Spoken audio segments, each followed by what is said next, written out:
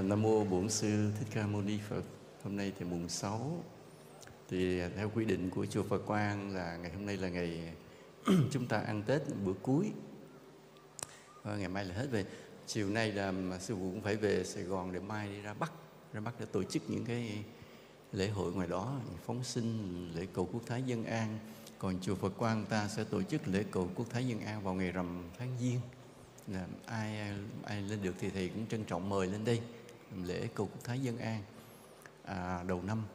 Còn thì phải ra ngoài Bắc một loạt lễ từ Hà Nội, Bắc Giang với Nghệ An chút xíu rồi mới vô trở lại. Tết chứ lại bận rộn nhiều việc. Thì, hồi nãy ta nghe sư bác vậy.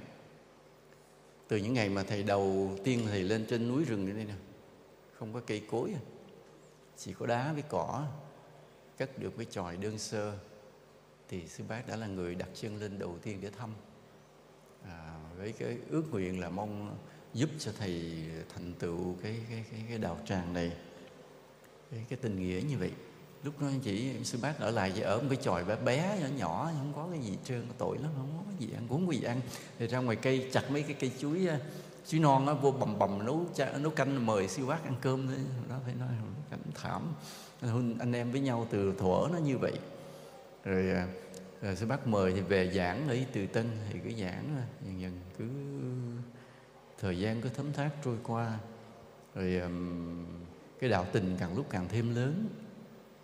Ta mới thấy cái cuộc đời cứ thời gian thì cứ trôi dần, cứ đi tới dần. Nhưng mà khi thời gian đi tới dần á, thì có những điều chúng ta mất dần, nhưng có những điều chúng ta lại thêm lên. Ta mất dần cái điều gì?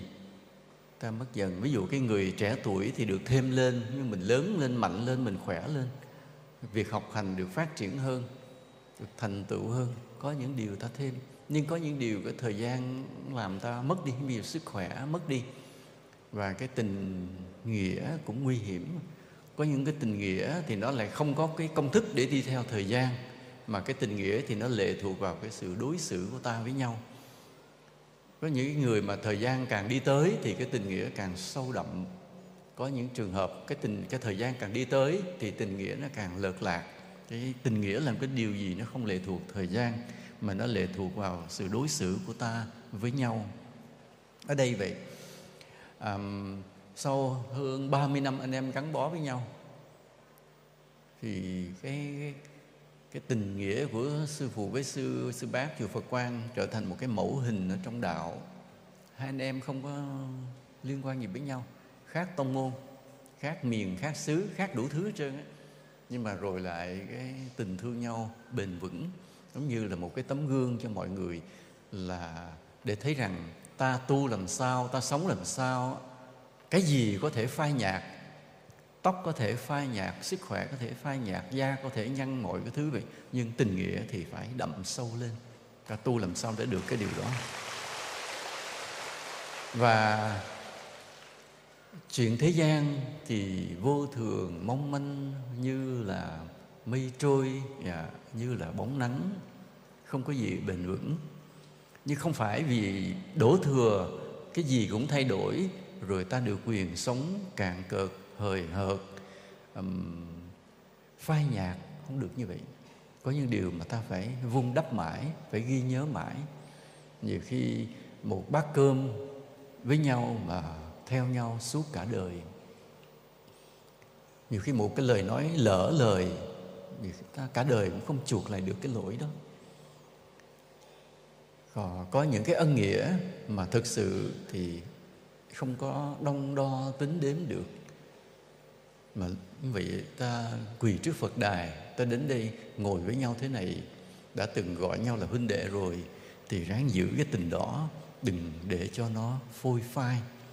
Mà mình sống được như vậy, mình mới là cái người đệ tử Phật có đạo lý, có đạo đức. Chứ đừng để những cái điều quý giá gọi là tình nghĩa vào tay ta rồi nó lại tuột đi ra. Ta chưa đủ bản lĩnh tu hành của một người đệ tử Phật. Tại sao ta phải giữ tình nghĩa, trong khi ta nói ta muốn đi tìm một đời sống giải thoát, không có gì ràng buộc? Nhớ là hôm bài tứ niệm xứ 6 ta phân tích 7 cái đặc tính của bậc thánh, trong đó có cái đặc tính là xả. Đặc tính cuối cùng, xả là không còn bị bất cứ một thứ gì ràng buộc, kể cả cái luân hồi sinh tử. Mọi cái giá trị trần gian nhạt nhòa, không có gì ràng buộc một bậc thánh được. Yếu tố đó gọi là xả trong thất giác chi. Thế thì nãy giờ thì nói những tình nghĩa ta phải ghi khắc mãi mãi trong cuộc đời. Vậy có phải là ta bị ràng buộc không? Không phải. Cái chữ tình nghĩa mà thầy vừa nói đó, nó là một cái yếu tố ta gọi là duyên lành mà ta kết với nhau trong vô lượng kiếp luân hồi sinh tử, để cùng đi với nhau đến mục tiêu giác ngộ giải thoát.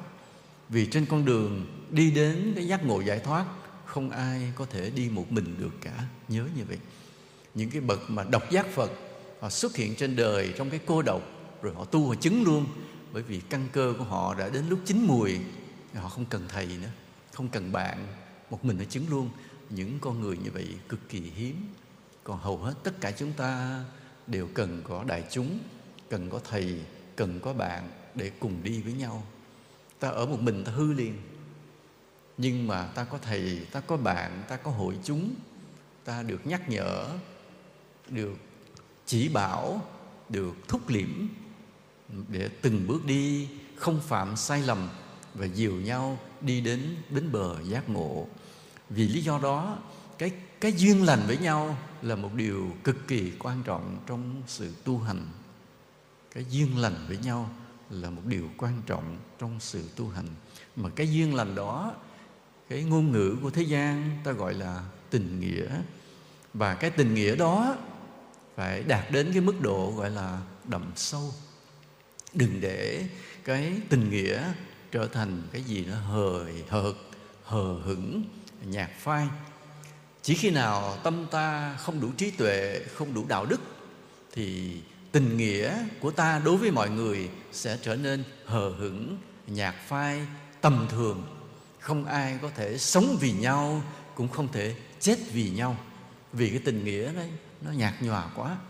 Còn khi mà ta có cái đạo lý, có cái sự tu hành, có cái đạo đức, bỗng nhiên cái tình nghĩa trở thành một điều gì thiêng liêng, sâu sắc, để ta có thể sống vì nhau, chết vì nhau.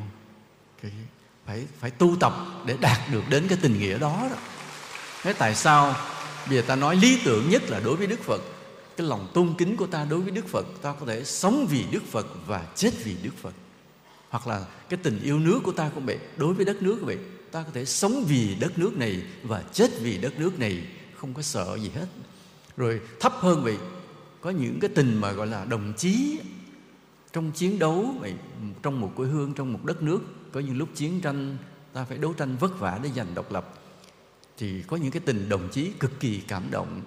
Người ta hy sinh mạng sống để giữ cho cái người đồng chí, đồng đội của mình được sống, được về nhà. Còn phần mình chấp nhận bỏ cái sinh mạng mình đi. Những cái tình nghĩa đó cực kỳ đậm sâu. Rồi bây giờ không phải trong chiến tranh, nhưng trong cuộc sống đầy bất trắc này, ai cũng lo giữ cái lợi phần mình. Nhưng đôi khi có những lúc ta phải chấp nhận hy sinh, thiệt thòi. Mà cái thiệt thòi của mình nhiều khi nó khốn đốn luôn, để giữ gìn cho bạn mình, cho thầy mình, cho gia đình mình, cho họ hàng mình, cho đồng đội của mình được bình yên, được phát triển. Chấp nhận cho phần mình thiệt thòi. Đó là những cái tình nghĩa mà gọi là sống vì nhau, chết vì nhau. Nó thật lòng như vậy. Mà nếu nói theo cái danh ngôn ngữ của xã hội đen, đó gọi là giang hồ nghĩa khí. Những người mấy cái người mà xã hội đen đó, họ không có tuân thủ pháp luật đâu. Đối với họ pháp luật là một điều khó chịu, nhưng họ lại tuân thủ một cái mà làm cho họ bỗng nhiên, làm cho ta cũng nể họ. Cái gọi là nghĩa khí giang hồ. Họ có thể là sống vì nhau mà chết vì nhau. Cho nên đôi khi á, bây giờ chúng ta không phải xã hội đen, mà coi chừng ở đây cũng có vài người không cả. Chúng ta không phải xã hội đen, mình là xã hội trắng, nên cái gì mình cũng tuân thủ đi theo pháp luật mà sống. Nhưng mà chưa bao giờ ta có thể sống vì pháp luật và chết vì pháp luật. Đôi khi chúng ta sợ pháp luật, mình ráng mình tuân thủ, mình làm người công dân tốt thôi. Cho nên bây giờ nói mình đã yêu nước, mình dám hy sinh tính mạng vì đất nước không? Cũng không. Mình phải an toàn cái đã. Mà mấy cái triết lý này hiện nay nó đang phổ biến bên Tây phương á. I'm sorry. Nhưng mà cái triết lý đó, the Western philosophy recently, họ cứ bây giờ triết lý Tây phương nói là mình trước đã. Me first priority, mình trước đã. Thì làm cái gì chứ là không để thiệt thòi về mình, phải lo cho mình trước.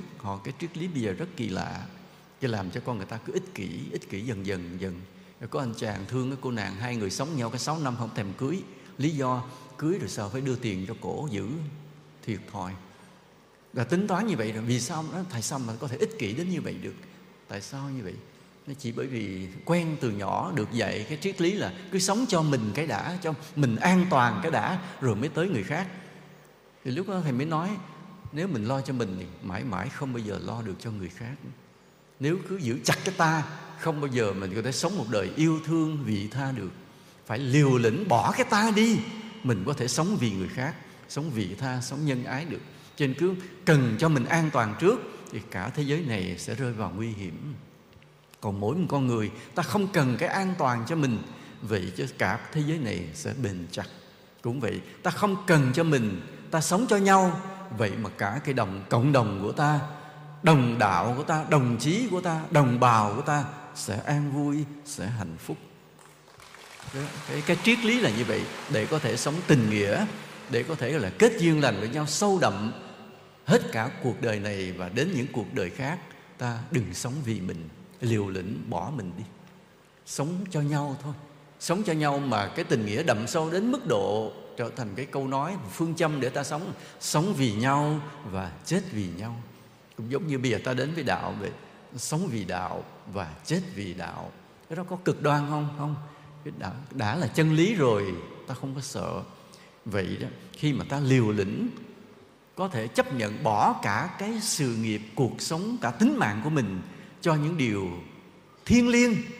Cái điều thiêng liêng đó là gì? Là đất nước ta, là đạo pháp ta, và đôi khi là tình nghĩa của ta. Rồi ta sẽ thấy cái người dám buông hết cái gì của mình. Vậy chứ rồi chuyện gì xảy ra? Nói cho người biết thương nhau, đời ta có cả tinh cầu đi theo. Những người đó không bao giờ cô độc, không bao giờ cô đơn. Vậy chứ người đó cuối cùng lại được sống trong cái tình yêu thương tràn ngập của tất cả mọi người. Nó là như vậy. Rồi thôi thì thầy cảm ơn hôm nay là ngày hết Tết của chùa Phật Quang nha. Rồi sư bác từ Tân đã về đây cùng với các Phật tử về đây đã thăm chúc Tết chùa Phật Quang theo như cái truyền thống.